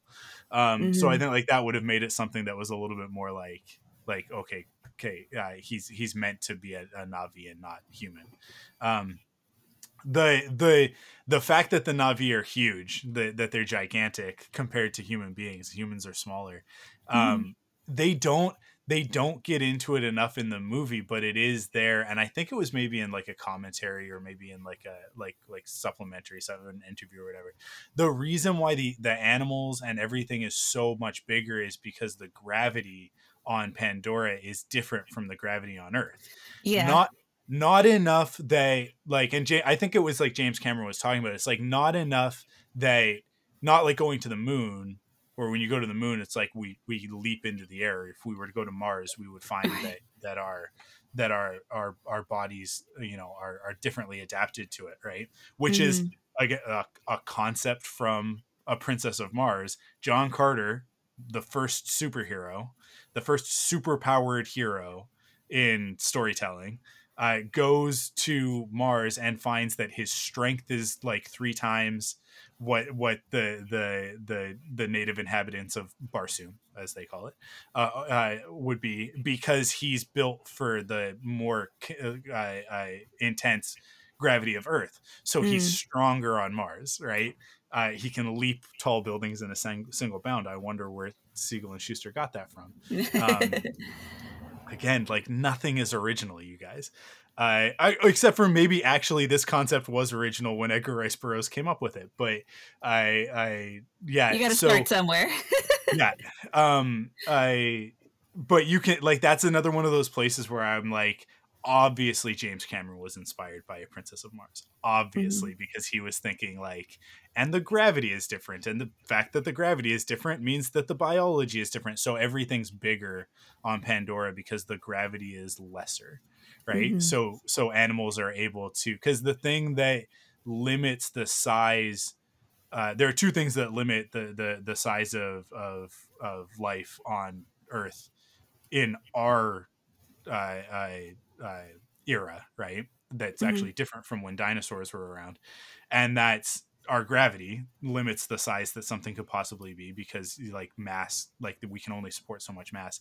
Our the other thing is our atmospheric makeup, right? Yeah. So this is a thing that's never addressed in Jurassic Park, but in my eyes really should be, is that one of the reasons why dinosaurs were allowed to be as big as they were is that the composition of the atmosphere was different back then.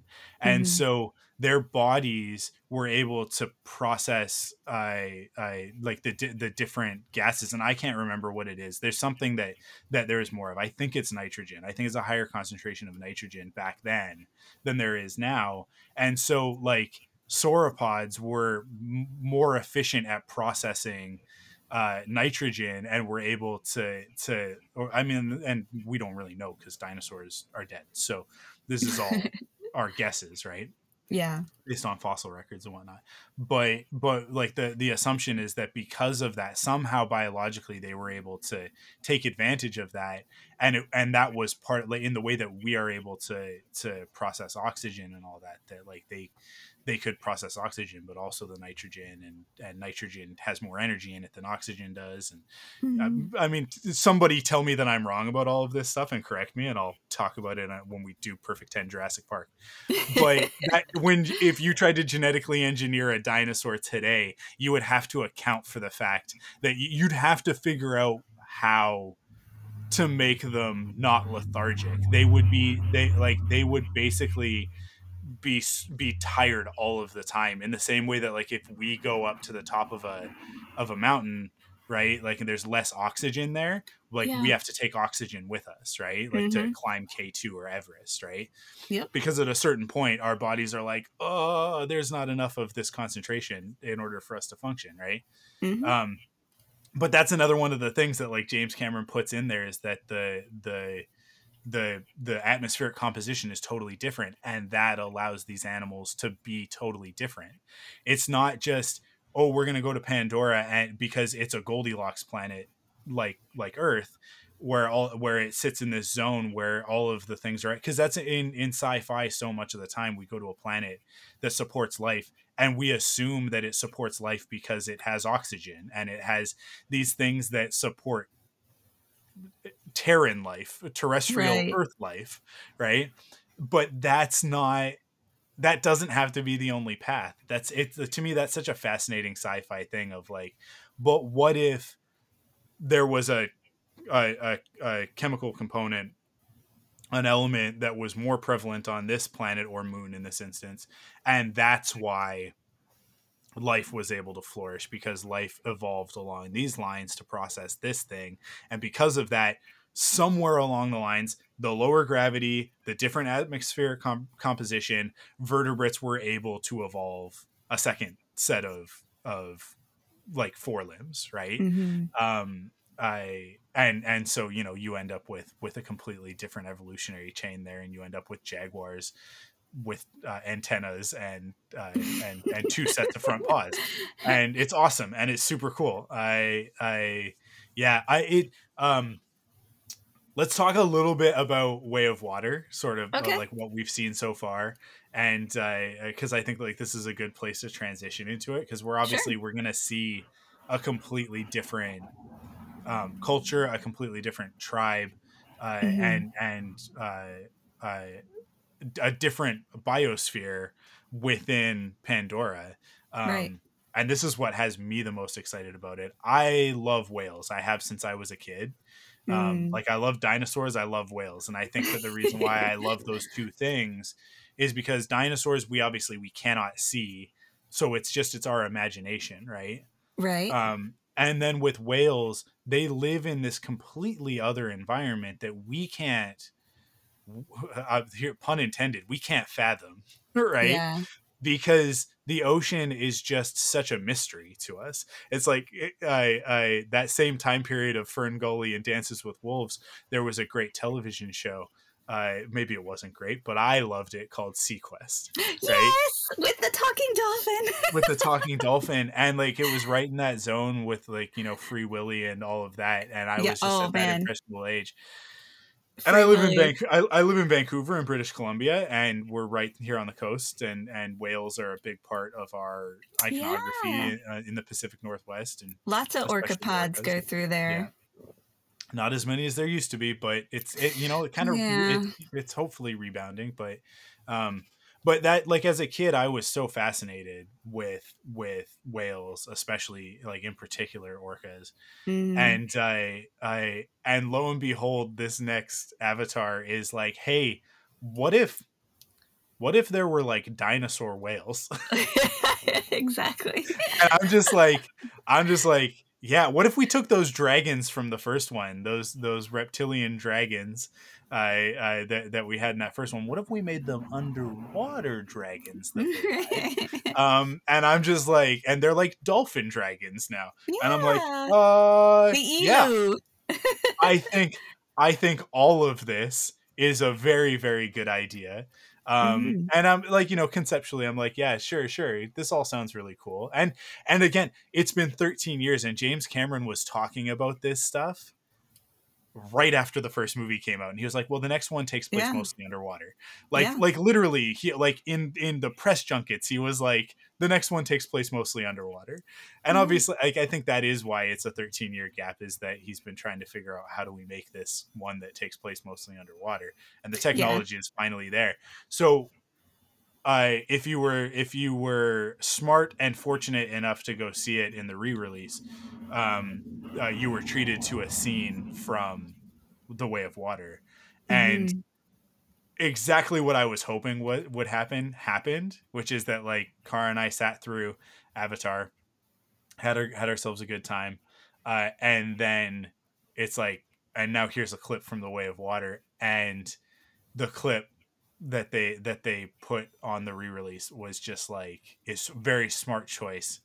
It just like, it 100%, 110% sold me on this next movie of like, look, maybe the story is going to be trash, I don't know, who cares, it really doesn't matter because I just want to go to this specific world that they showed this one Right. scene of. And it's I believe it's meant to be one of Jake and Natiri's children, and he's sort of forging a Mm-hmm. bond with this massive, it's kind of like a humpback whale and a dinosaur combined, right? And it has Yeah, I four forget what they pectoral called it, fins. but yeah. Yeah.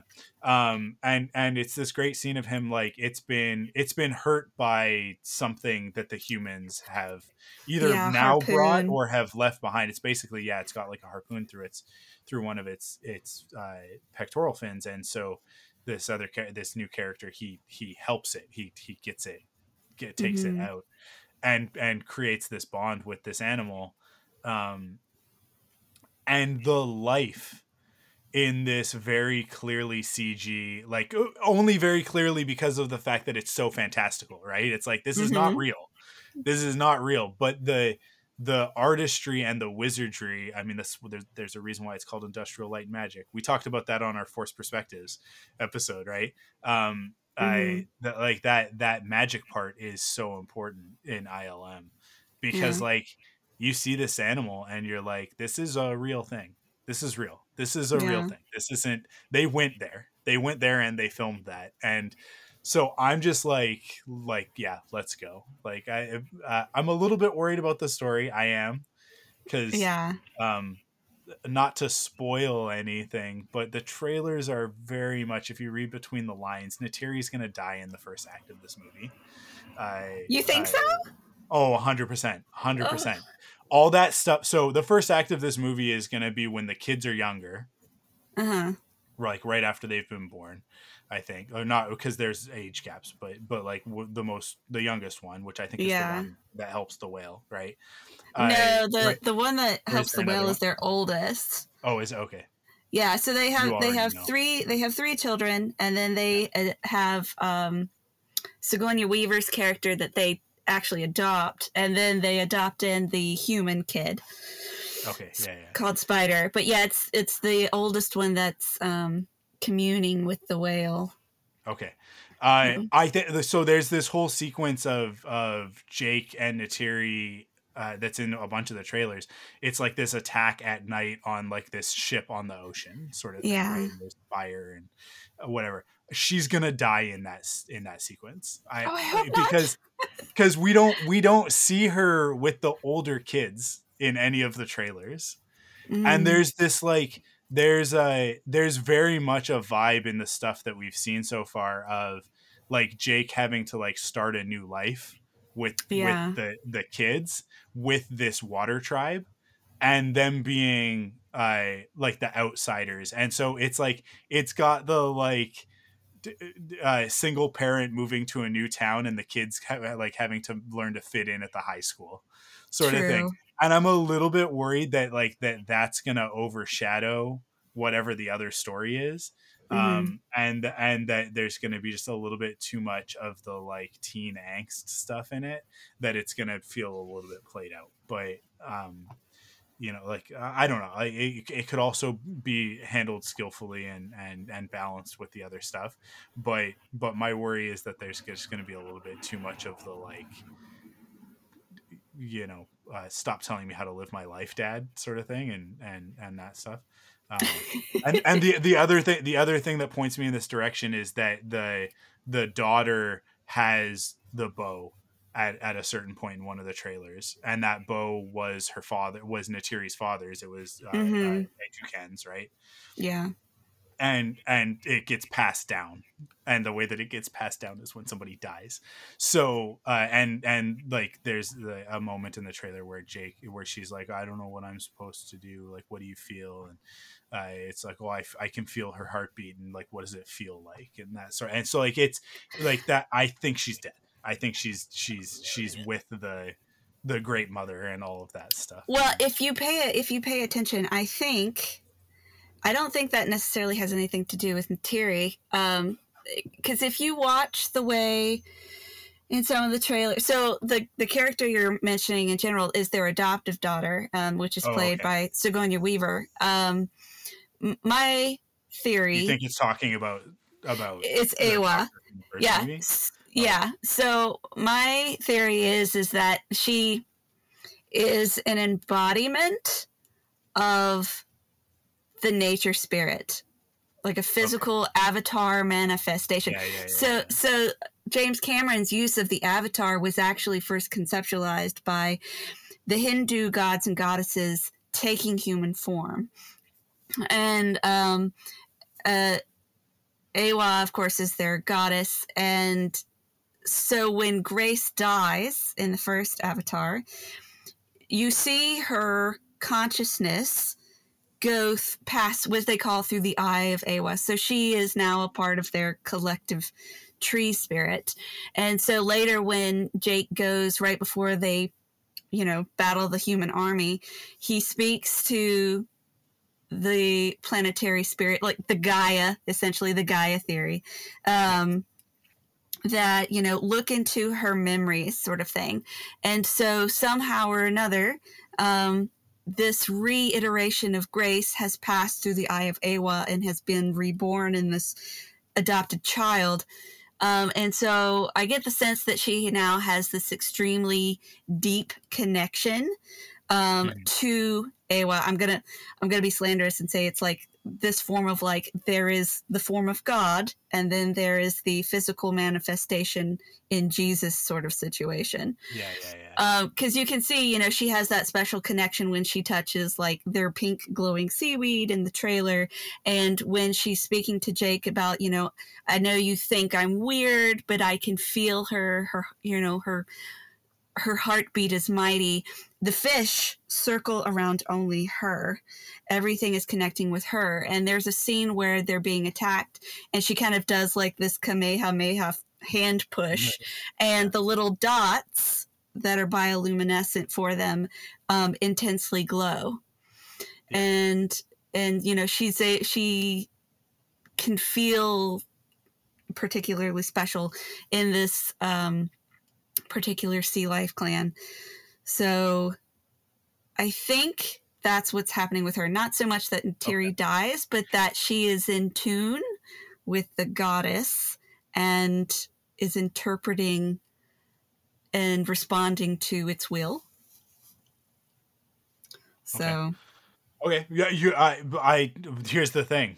The trailers that we've gotten are very vague. So they really are. Like, intentionally, which I love. I think it's fantastic, because I'm going into this movie with like I Phantom Menace vibes, right? Of like, I think maybe I know what this is, and it's like, we were all wrong about the Phantom Menace. It ended up being a totally different movie. As a matter of fact, all 3 times that a prequel came out, it was like we saw the trailers and we all thought we knew what we were talking about, and then watched the movie and we're like, that was wrong. Different. And so I love it. I'm like, yeah, take me for the ride. Do you think, because I think that one of the things that's going to happen is that, like, because we've obviously had this big time jump, and it makes sense because it's been 13 years since the first film. So, like, let's have a time jump in order to stay sort of contemporary, even though we don't really need to, because most of our characters are CG and we can do whatever we want. For example, Sigourney Weaver can play a character younger than she can play an 11-year-old. Woo! Yeah, than Sam Worthington, right? So yeah. Which I think is really interesting. I feel like, and one of the reasons why I think that they're gonna kill Neytiri off is that I think that also, like, at a certain point, like, Jake is also gonna be removed from the story, and we're gonna move past those characters that were like our portal into the world, and eventually move into a place in the story where, like, our lead character is, I'm guessing probably this Sigourney Weaver character, if she is a chosen one archetype, right? That like, and especially if the movies are called Avatar, and she is an avatar of the spirit of Pandora, right? Then then she becomes the eponymous character, which, I mean, like Jake was in the first movie, right? So yeah. It feels like it could be, because if I don't see how we get 5 stories out of Jake and Neytiri. right? Like just like Right. I personally think that like their story is very much the first movie, and Mm-hmm. and my hope is that like this one is like a transitional one that gets us into the next three movies, and that the Sure. next three movies are really like in the same way that I would say Rise of the Planet of the Apes is so different from Dawn and War. Mm-hmm. I which are like and Rise is just like Rise only exists and it's very so different because like we got to get to Dawn of the Planet of the Apes. We need to set all of that up in one movie so that we can have Dawn of the Planet of the Apes and then War for the Right. Planet of the Apes. And I really feel like we needed one more. We needed one more of those movies with Andy Serkis and Caesar. But we're gonna get actually, they just talked about it recently that I think they put a date on it, the next one, which is really and showed us an image, right? Mm-hmm. I love those movies so much. So I Well, I I think because I know James Cameron said that this one is pretty much about family as a whole, and yeah then what that's like for being threatened. And he's mentioned a little bit about, as far as their children go, what it's like to grow into your own person. So we can kind of see that some in the trailers, with Sigourney Weaver's character saying, she feels a little awkward and unsure. We see the oldest son in this most recent trailer, just this past Monday night, I think it was, where, he's clearly coming to this new tribe. And so the clan leader there is like, okay, if you're going to live with us, you got to fit in with us. And so his oldest son is clearly kind of going on a how to fit in journey, just like he did in his own yeah way. And then he also has touched on, what's it like for two warriors to become protective parents. And so that will be Jake and Terry's defining struggle for this second film, is how do you fight evil while still caring for your children and protecting them? Obviously you want to shield them away from it, but the oldest son is like, I'm a warrior just like you are. And so it's kind of accepting, at some point, a loss of parental boundaries and allowing them to become their own person. And I know James Cameron said that, obviously, depending on how much money this Way of Water makes, as to whether or not 3 or 4 will get released. He's mostly done with 3, and seeing how this goes, he's getting ready to start 4 in New Zealand. And he did say that within the grand arc of things, the third film will probably be its darkest. So an upcoming death, whether it's in the second movie or the third movie, is definitely going to happen. I'm sure somebody's going to be dead by the fourth one if it ever happens. But yeah, I don't know. I guess we'll see. I'm hoping not. I'm pretty fond of Natiri, but that's just me. well and that see like to me like that's why I say that I'm a little bit worried about the story, because that's the vibe that No. I'm getting, Mm, and I feel like that would be a real disservice to that character, because I do think that yeah. she is the strongest part of the first movie. And so if you were to remove her and like again, so this is my thing, is like there's a little bit of criticism of the original in the sense that there's some white savior stuff going on, right? Of Sure. it's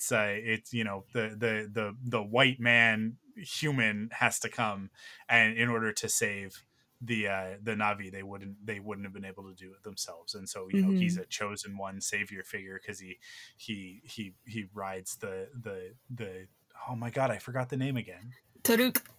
Taruk. Okay. Yes, he takes on the persona of Toruk Makto. Yeah. And I feel like it would not be a lesson learned from that first movie and that conversation if James Mm-hmm. Cameron were once again like, and for the purpose of this story, I'm gonna fridge Natiri, and Mm-hmm. so that we can focus on Jake and his relationship with his children, right? Mm-hmm. It would just be leaning into the wrong side of that, in my opinion. Mm-hmm. So that's where I'm a little bit worried about it. But Um, I hope that I am proven wrong and that that's not what yeah. happens. I Right? think with James Cameron's track record, I honestly think if anyone would die, it would be Jake. Um, Simply because, for one, even though it definitely set up as the white savior thing, and he does in the end lead the clan, in all the points of what a white savior would come in and do, for the most part, he actually fails. In the fact that, like, you know, he goes in and he learns their ways, but in the end, he's not telling them, you know, how to fight this enemy. He's just leading them. And the fact that he leans on Sute a lot, like, yes, in the end, he takes Sute's place, but for most of the part, he defers to him. You know, it's not, here I am, I'm from this other thing, and I'm going to tell you how to save yourselves, or I'm going to save you, you know, for you. He takes on their role of the Turuk Makto, which is strictly their own thing. It's him just trying to get reaccepted through their own traditions. It wasn't something he did on his own. He's not, you know, taking their bows and giving them guns and teaching them how to shoot. He is allowing them to do their own thing. You know, at the end, his plan to save the people actually fails. Had Ewa not stepped in to call Mother Nature to save her creations, the Na'vi, he would have failed. I mean, he would have lost. And in the end, even his battle with Quaritch, which is supposed to be him fighting, he fails at that too. It's Natiri that finishes him off. So even though he definitely feels that white savior role, he does a crap job of it.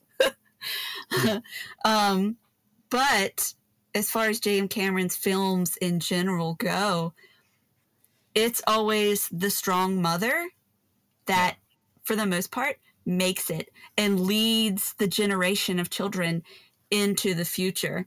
And the fathers die. It happens in Terminator, the original Terminator, Reese dies.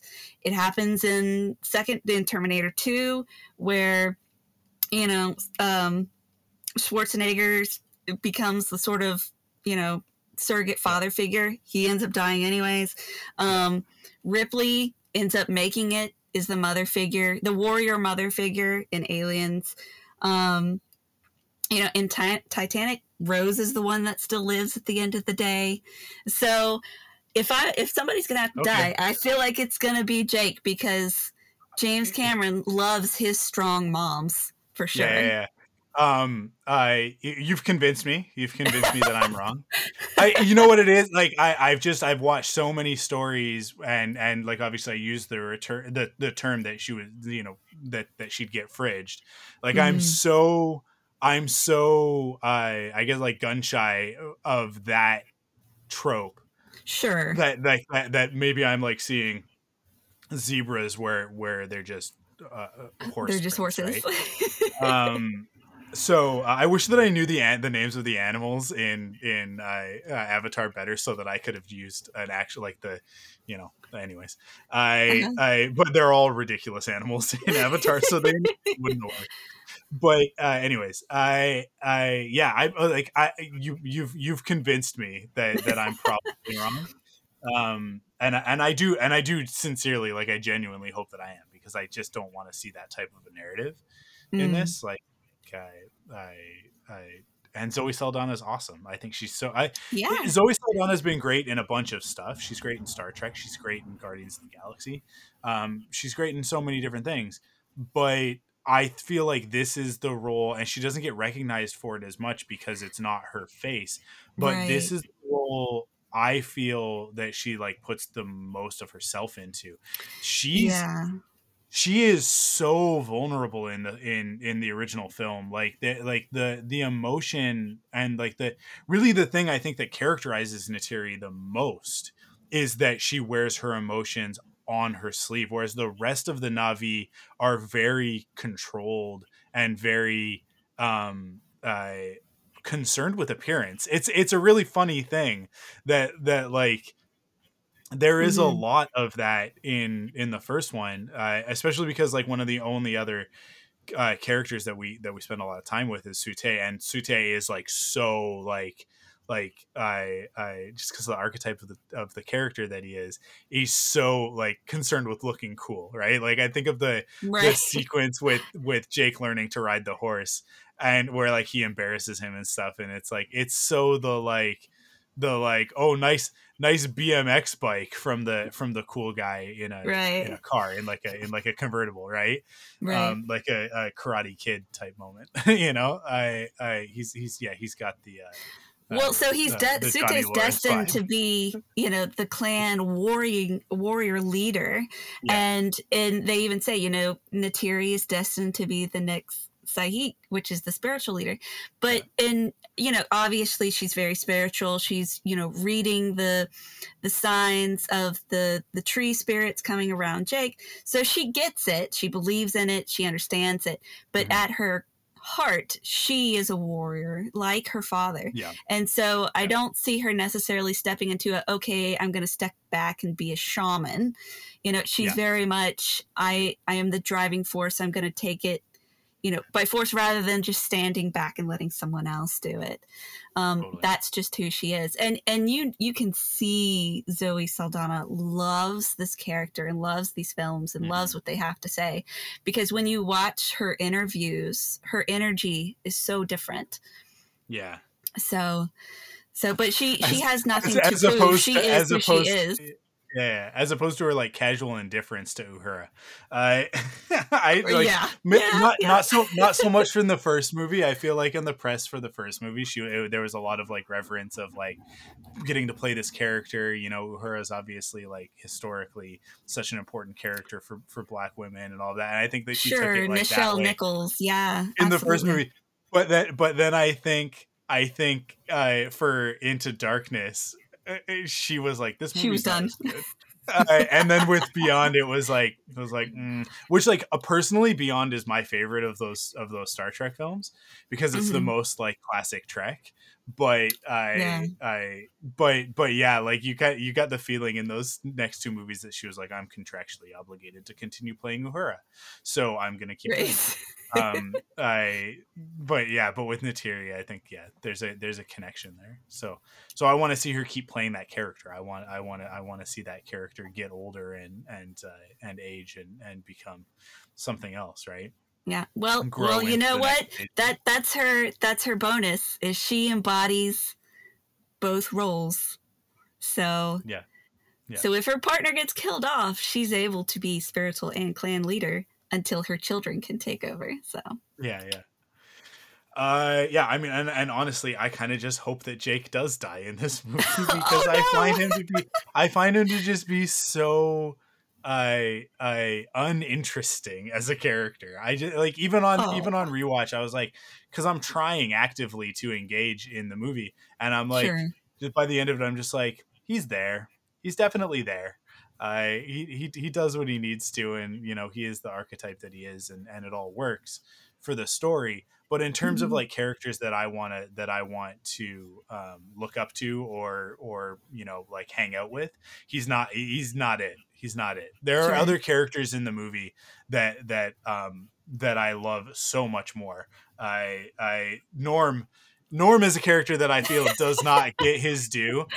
He like just like from the get-go, like at the beginning when he's like, sure, like I've only been studying for this for the last like 6 years and learning the language and the biology of the planet. It's like, you don't even know anything about anything. You just get to come. It's not fair. And like, it's just sort of the just the sort of petulant nature of him at the beginning to where he ends the movie. I like ready to fight and take on a little bit of that warrior spirit himself. Yeah. It was great to see. I think it's so good. Cool. I mean, we have now talked about this for over an hour and a half, which most of these episodes are about an hour. So I feel like we did it. I feel like we got it. It was awesome to talk to you about Avatar. Yay! Really, here's what I'll say. I really hope that The Way of Water is great, so that we can come back and do another Perfect 10 about The Way of Water at some point. I hope so. So I hope it's like that is my sincere hope, is that it will be a Perfect 10. But Ghostbusters is a Perfect 10. Is Ghostbusters 2 a Perfect 10? Not so much. But hey, we can play fast and loose. But I'm really excited for the next one. So thank you for helping me reinvigorate this franchise in at Yay. least in my mind's eye for my personal experience.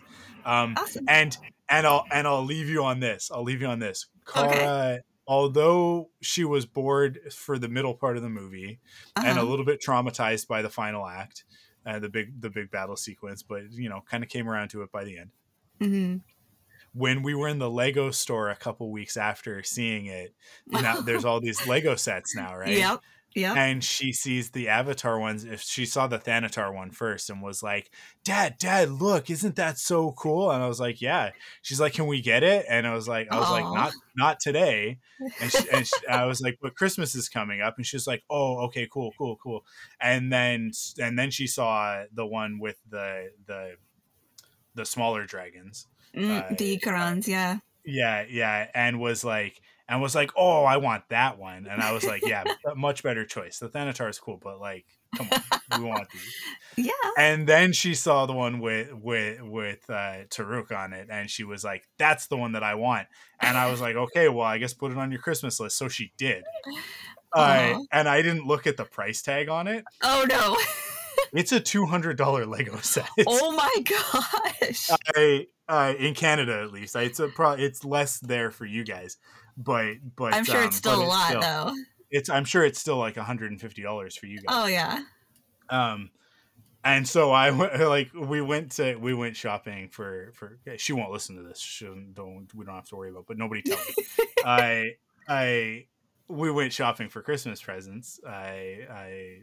Friends and family Toys R Us. Crystal and I both used to work at Toys R Us, so we get invited every year to the like after hours friends and family shopping event. Nice. From one of our past coworkers invites us every year. So that's when we do all our Christmas shopping we do for the girls, right? So we go and like it's on the list of like, oh, we get the Avatar Lego set for Kara because that's what she asked Santa Claus for. I hope no kids are listening to this. Santa Claus told me to go get it. Yeah, there you go. It's okay. Just I text him with Santa out. all the time. Yeah, it's I love helping Santa.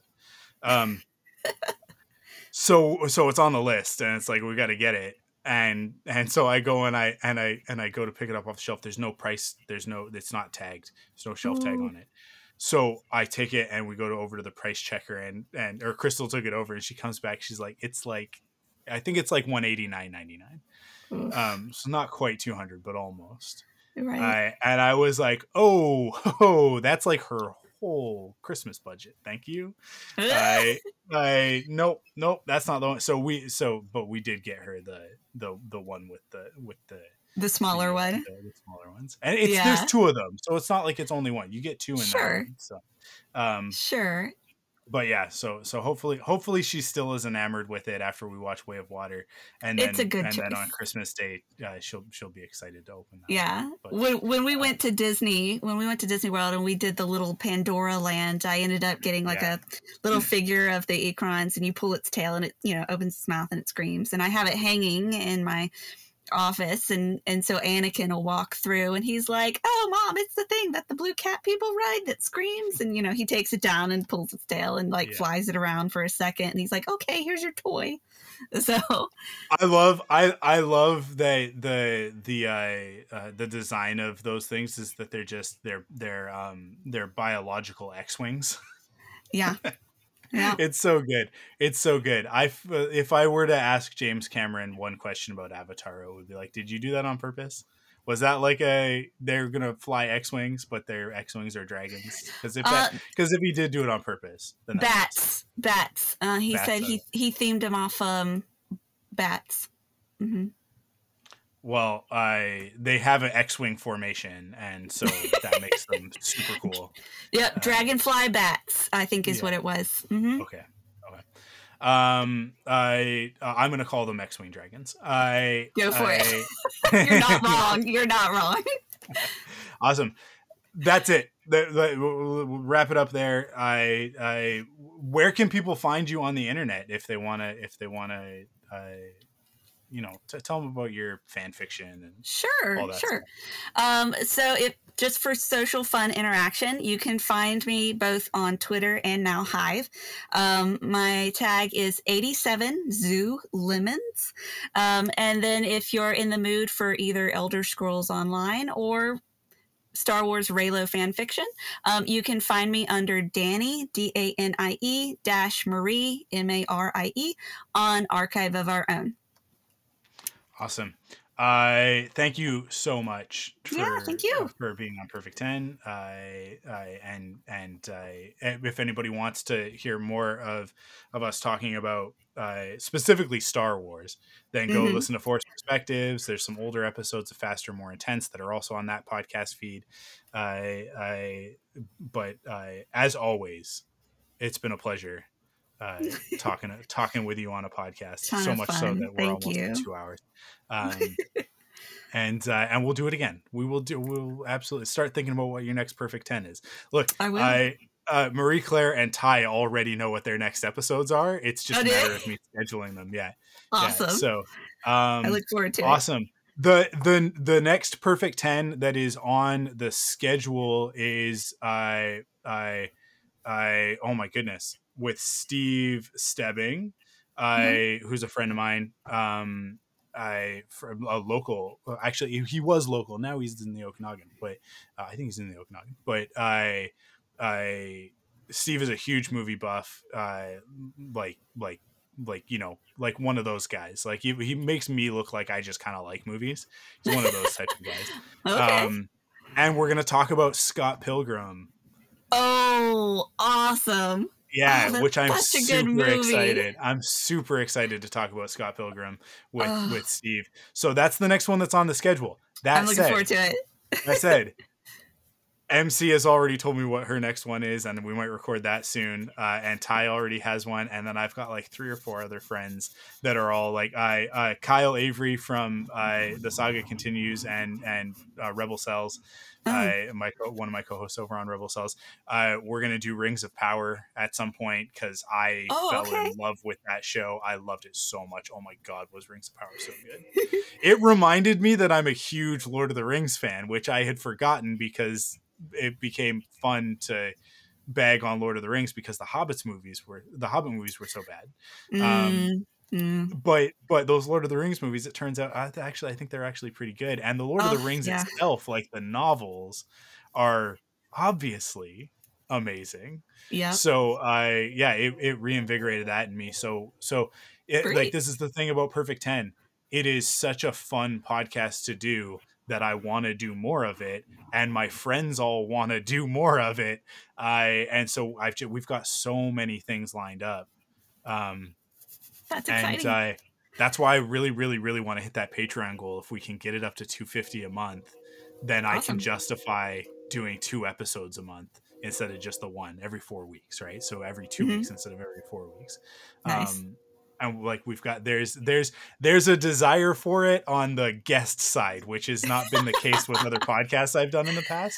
But like people who've been on, they want to come back, which is awesome. It's because I think, like I said at the beginning of this, like it's fun to talk about things that we love, right? Yeah. To just like get into it and have an avenue to do that. So. And when people enjoy talking about it and are having fun themselves, it's fun for the listener too. So exactly. So with that, once again, thank you, Danie, for being on this. It's so much fun. Thank you, everybody, for listening. Thank you to all of our Patreon supporters for supporting us there. If you want to become a Patreon supporter, go to patreon.com/thunderquack.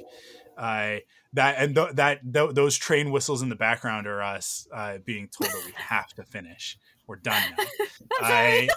No, it's all good. It's all good. It's life. It's real life. You can't do anything about a train. Awesome. Thank you guys for listening, and we will catch you on the next episode. Thunderquack Perfect 10 is hosted by me, Michael Cohen. Follow us on Twitter at ThunderquackPod, on Instagram at ThunderquackPodcast, on Facebook at Thunderquack, and join us on Discord at thunderquack.com/Discord. Support the podcast by heading to patreon.com/thunderquack to get early access, bonus episodes, and the Thunderquack Perfect 10 pop quiz. Thunderquack Perfect 10 is part of the Thunderquack Podcast Network. Thanks for listening.